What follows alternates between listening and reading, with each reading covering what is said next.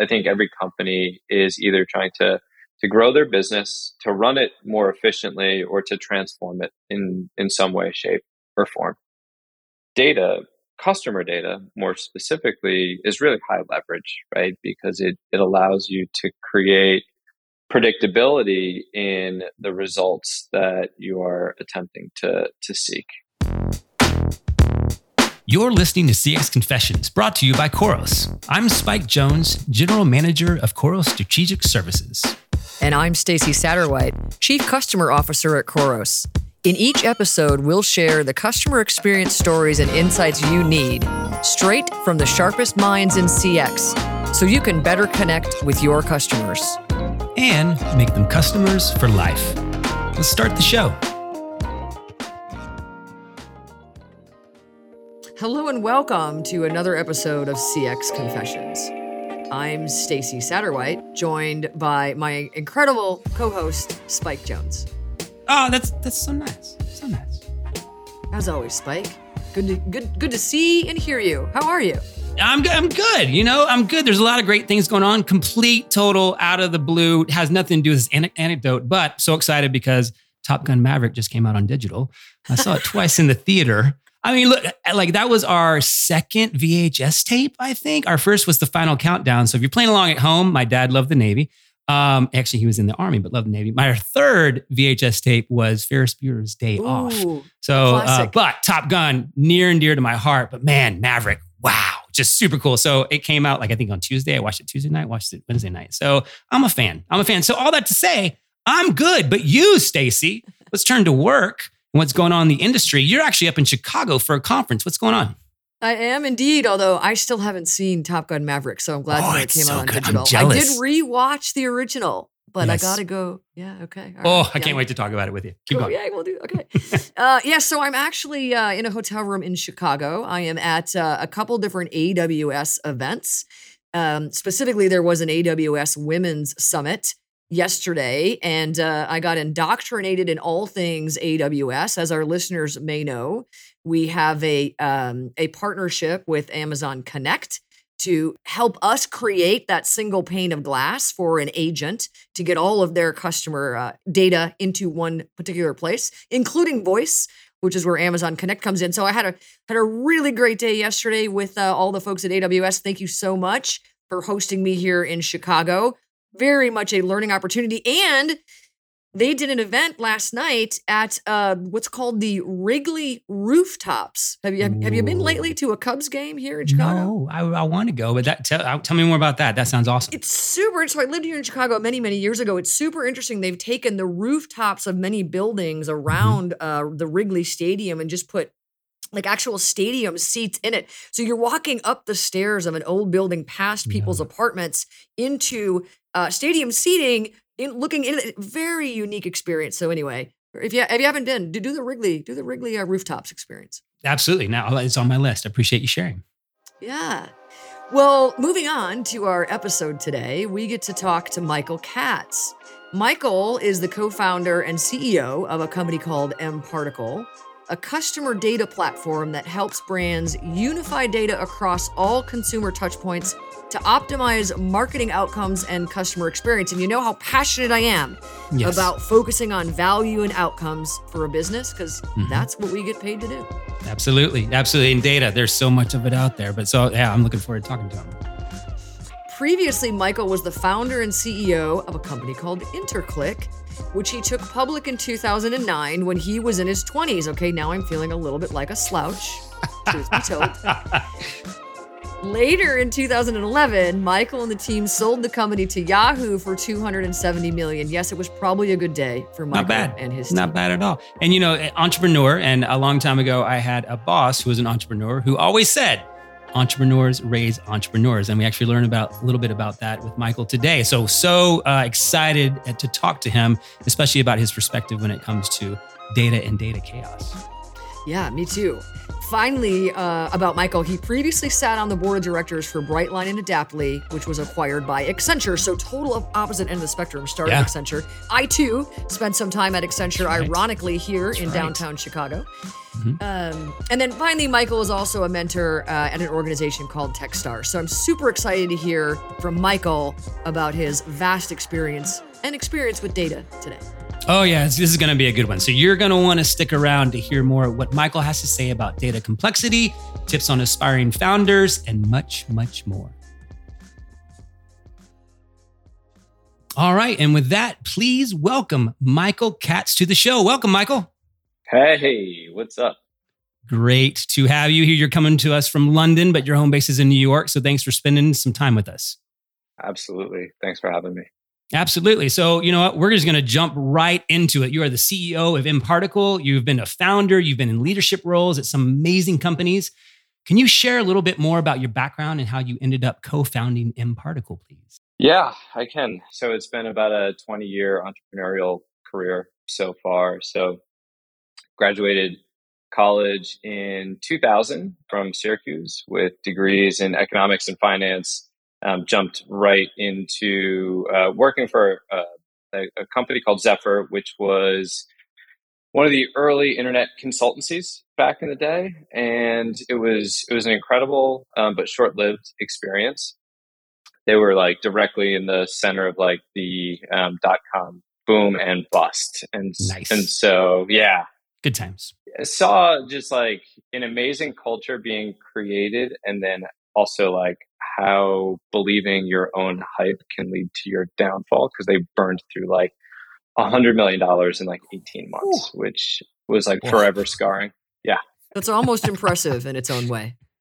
It was like at that point, like it wasn't uncommon, but there was like sometimes you have to learn how to do things, and sometimes you have to learn equally like how not to do things. So learned a little bit of both there.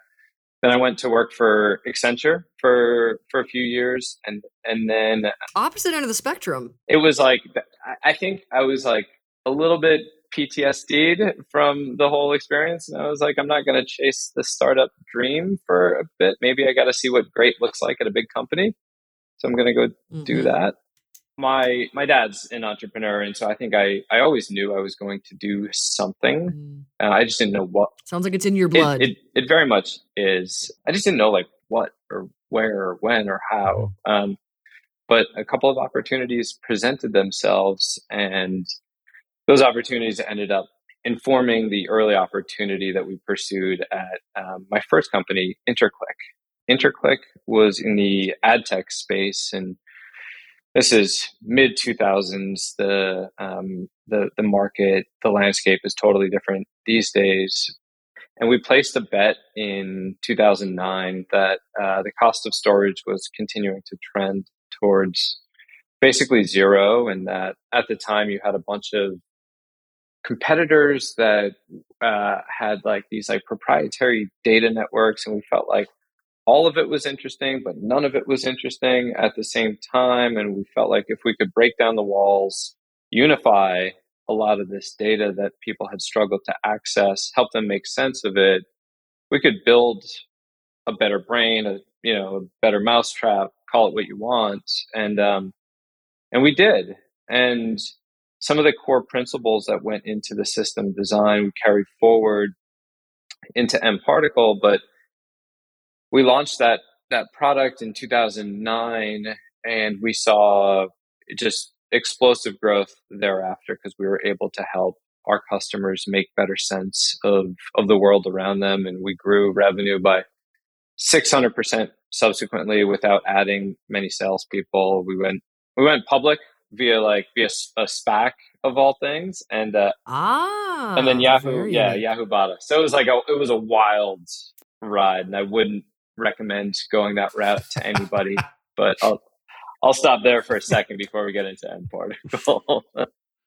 So tell us a little bit about how that actually translated to mParticle, and then maybe even more specifically about, since you've seen startup, you've seen scale, you've seen everything in between, it sounds like. You've experienced a lot of options, and it sounds like you've got some passion, obviously, around data. tell me a little bit about mParticle and how you see data helping organizations prioritize sustainable growth. Yeah, so I think what you mean is that I'm old and I've made a ton of mistakes. No, never. I'm not quite sure, but that's how I interpret it. Hey, we could play the age game. I probably outrank you in both old and mistakes. I too was a .com millionaire, and yet here I am on this podcast with you. I love it. Well, we'll trade horror stories at some point, but we'll spare the listeners. The thesis behind mParticle was a number of higher level trends converging. It was the continued shift to the cloud. It was the move to mobility, and really mobile being the centerpiece of the customer experience. And that was a non-obvious bet at the time, because there was this dialogue back in 2012 where it was like, who's going to win? Is it going to be app or is it going to be web? And it wasn't like there's a place for both. And, even Facebook went all in on HTML5 at the time, and then they had to double back, and then they built natively. And it was this kind of really interesting, counterintuitive bet, but we just felt like the whole, one has to win for one to lose, or one has to lose for one to win, was probably going to be overdone. And there was going to be a world for both, and somehow it would work out. And then the last part was just a generational shift in terms of data literacy, right? So it went from this mystical thing where only two guys in the back of the office who nobody understood what they did were focused on, to everybody's going to have to become more data centric, and decisions will ultimately be made in a far more deterministic way. And so we felt like if those things happened and we solved the problems around mobile data collection first, it would serve as a beachhead for us to be able to then create a center of mass for organizations where mobile was an increasingly important part of the customer experience. And then we could start to unify data from more channels. And so mobile was always the tip of the spear. It was never the end game. And while everybody else, tag managers and data management platforms and anybody else that was orbiting around this opportunity, we're still focused on web, we really carved out our own opportunity as this next generation data layer that wasn't tethered to pixels and cookies and tactics of the web, because we felt like those things were going to eventually give way to more durable, structurally sound, API connected experiences. So you've talked about, the whole concept that you're talking about too is kind of putting a lens and an organization around data. So this idea, or not this idea, but data complexity, it's out there, right? It's a real thing. And we know that with great customer experience comes great responsibility. I just had to say it. No, with great, thank you, Uncle Ben. With great CX, it involves a lot of data. And so you've talked about something that you call data chaos. Could you talk a little bit about what that is and why it's such a big problem out there in organizations? Yeah, absolutely. I think it's a universal phenomenon. We live in a world where the digital ecosystem is continually changing. Vast, right? So more data sources, including new consumer platforms being created, which has not only increased the shape, but also the size of data sets. So we have these devices that are always on ultimately. So they're continuously generating data and also new types of data. So more data being created, more data being consumed, and then new privacy regulation. All the changes that are kind of thrust upon everybody from Apple and Google around what you can and cannot do with certain identifiers, IDFA, cookies going away, not going away. And then that creates a massive amount of change internally within organizations around now what they can do with data, what they can do with their campaigns and their dashboards, and how they think about experimentation. And those things are kind of constantly in flux. So everything is moving. And all it takes is one change to create this like massive ripple effect. One of the things I was thinking about when you were talking is more is not always more, especially when you don't know what to do with it, right? And so maybe in that vein, brands need to find a way today to streamline data across all the customer touch points. And like you said, it's vast, it's complicated, it's ever changing. But I think helping brands streamline that data across all consumer touch points is something that mParticle does well.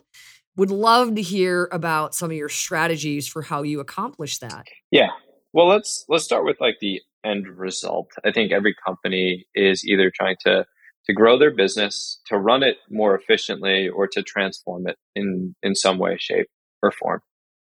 Data, customer data more specifically, is really high leverage, right? Because it allows you to create predictability in the results that you are attempting to seek.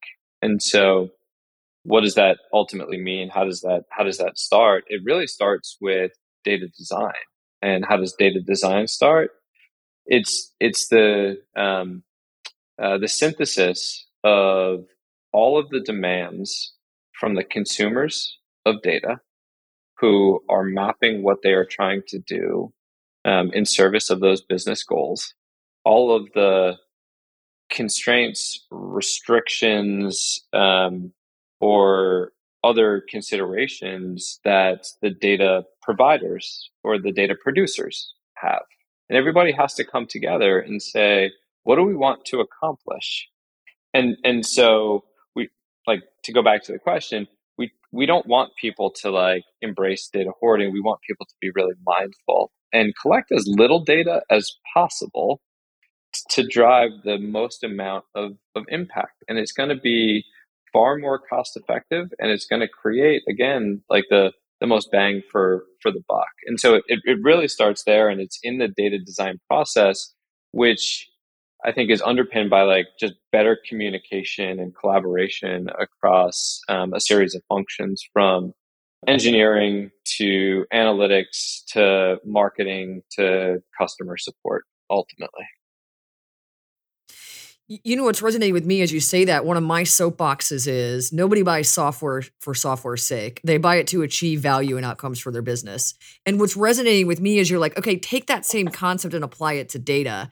You need to establish the outcome or the goal or the end game, and then back into the data you want, how you collect it, where you collect it, what you do with it. Am I understanding what you're saying? That is absolutely right. I mean, people will talk about like treating data as a product, and that's like kind of buzzy, but that's what it's all about. It's being mindful about how that ends up mapping both directly and then indirectly to business outcomes. Because without that, you just have like a bunch of these like 26-year-olds, like hipster SQL engineers running around, like talking about features and speeds and feeds. And it's all nonsense. So the name of the podcast is CX Confessions. So Michael would love to know a time where you learned a hard lesson or learned a lesson the hard way through your journey in your career.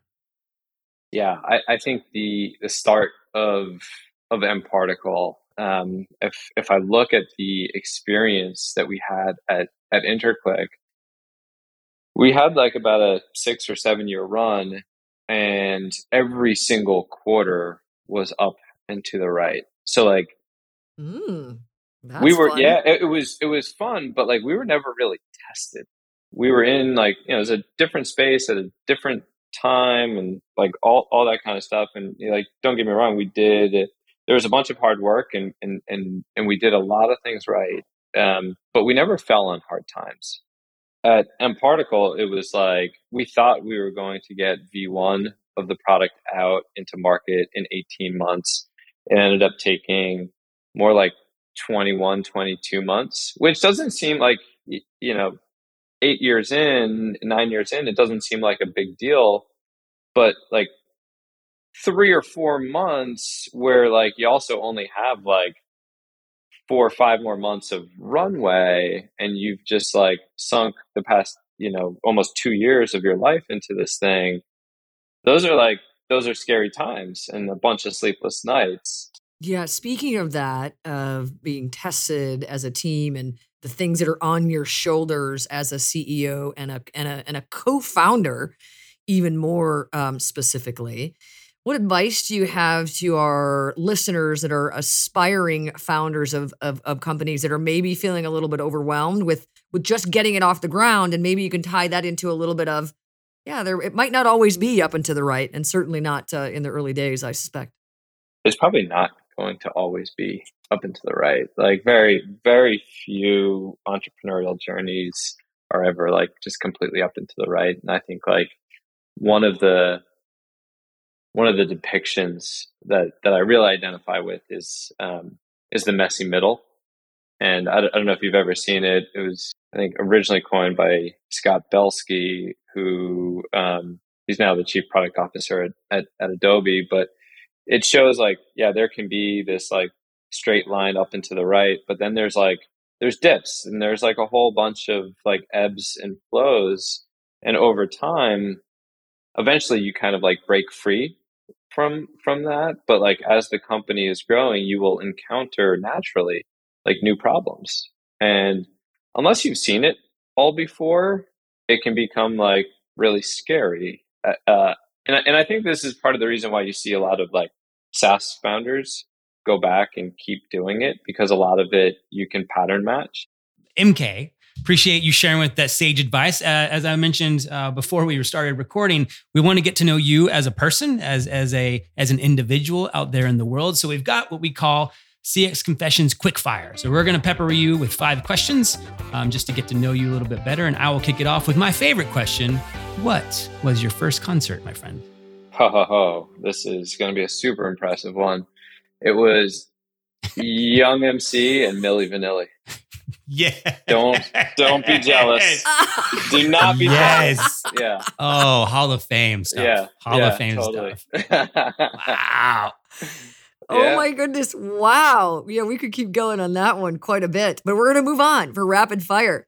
What profession other than your own would you attempt if you could? What would you like to be good at, or what would you like to try to be good at? I'd be like I think an animal rescuer. Wow. Pulling on the heartstrings on that one. one. Yeah. It's something I'm passionate about. And large breed, small breed? Whatever. Just helping those that don't have a voice, ultimately. You'd be well received in Austin, Texas, Wow. my friend. Cool. Well received, for sure. Yeah. So you live in New York. You're currently coming to us from London. But if you could move, or you had to move somewhere other than you're currently living, where would it be? LA, no doubt. Ooh. Love LA. Yeah. I love the weather. Got a bunch of friends there. Great restaurants, beach. LA Tech. I'm a huge fan of the LA tech scene. Nice. So yeah, I'd be in LA in a second. Cool. Okay, moving on. Again, I could go deep on that question too. There's so much opportunity here. Getting to know you more. What is your biggest indulgence?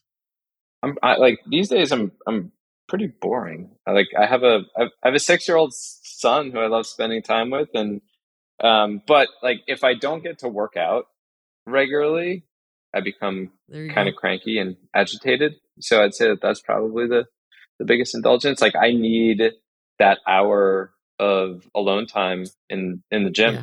Yep. Same. My partner, my partner will tell me, she'll go, yeah, you need to go work out. Get out of here. Go work out. Exactly. My husband, the same. He's like, how many days has it been since you've done yoga? Okay, I can tell. Would you go, please? Yeah. And then one of my other favorites, what was your first job? So like your first job, like maybe in high school, just earning a couple of bucks, but then like your first job out of college. I worked at like a local fruit stand, like stocking fruit on the shelves. Fair. Love it. I stocked inventory at a drugstore. So there you go. Yeah. You know, the things you do. A couple of stalkers. Good times. Yeah. Yeah, exactly. Good times.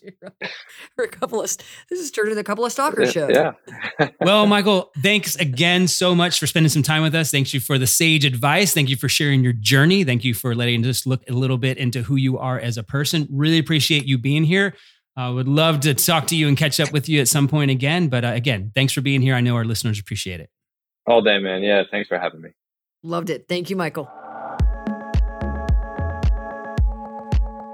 Stacey, that was great. Man, Michael knows some things. He does. Lots and lots of things. Is there anything in particular that stood out for you?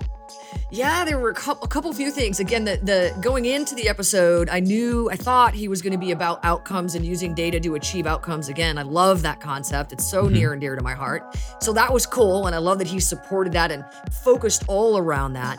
Some other things that he said that just resonated with me that I think, I'll even take into my both personal and professional lives. A couple things. He talked about being anti-fragile, which I can imagine as being a founder, you've got to just be anti-fragile, right? Can you imagine how hard it is to start something from nothing? It's your baby, yeah. And then he also talked about this phrase that I've heard before. In fact, I think you may be the one who knows where it came from. And that is, when you're going through hell, just keep going. Mr. Winston Churchill, I presume. But yes, always a great concept because there's going to be highs and there's going to be lows, right? Exactly. Such a good thing. And of course, he even talked about sleepless nights, which we've all had. It's good to know that the path is not always up and to the right. And we need to remember that. It's not a linear path. It's not a nice curve, right? Like, stuff gets thrown at you and you deal with it, especially if you're a founder of a company. Absolutely. And I love, he also talks about a counterintuitive bet that they made too. And I love that and appreciate that because especially in industries like ours, it is so easy to go with the flow and copy what other people are doing and not really think for yourself. I talked to my team about thought leadership, and thought leadership, you have to have a point that people can argue for and against. And that is for me, that's the true meaning of thought leadership. Thought leadership is just going like, oh, here's what everyone's thinking. And so I'm just going to put it out there. It's maybe this is counterintuitive to how you think about this business, but maybe we can build on it because I think that's where great ideas come from. Ooh, that's such a good point. I love the concept of thought leadership being something to discuss, not just accept. That's nice. Absolutely. And speaking of not just accepting and discussing, he talks about making big bets. And I love that he was authentic in everything he said, but also authentic in anybody who thinks that they make a big bet and they're gonna get it right can't have all that data. But at some point, you need to either make the big bet or try to play both sides. I love that he was authentic and genuine about his journey on that path. Absolutely. I'll definitely be listening to this one a few times for sure to pick up more of those nuggets. Spike, I believe, can I say it out loud? This is the last time I get to do this with you. Say it ain't so. Say it ain't so. It ain't so. I am heartbroken. Well, it's been a fun ride, and I've really appreciated our great guests, and I know there will be many, many more, just like Michael today. So, my friends, thanks for tuning in to CX Confessions once again. My name is Spike Jones. And I'm Stacey Satterwhite. We'll see you next time.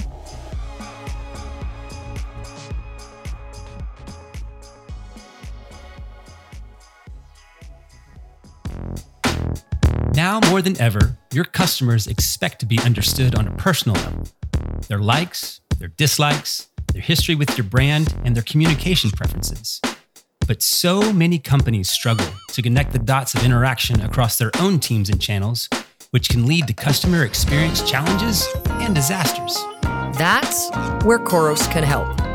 The award-winning customer engagement platform was built to turn those siloed interactions with your customers into enterprise value. Khoros works with more than 2,000 of the world's leading brands, powering more than 500 million digital interactions every single day. Learn more at Khoros.com. Thanks for listening to CX Confessions, brought to you by Khoros. If you enjoyed today's episode, make sure to hit subscribe in your favorite podcast app and give us a rating. See you next time.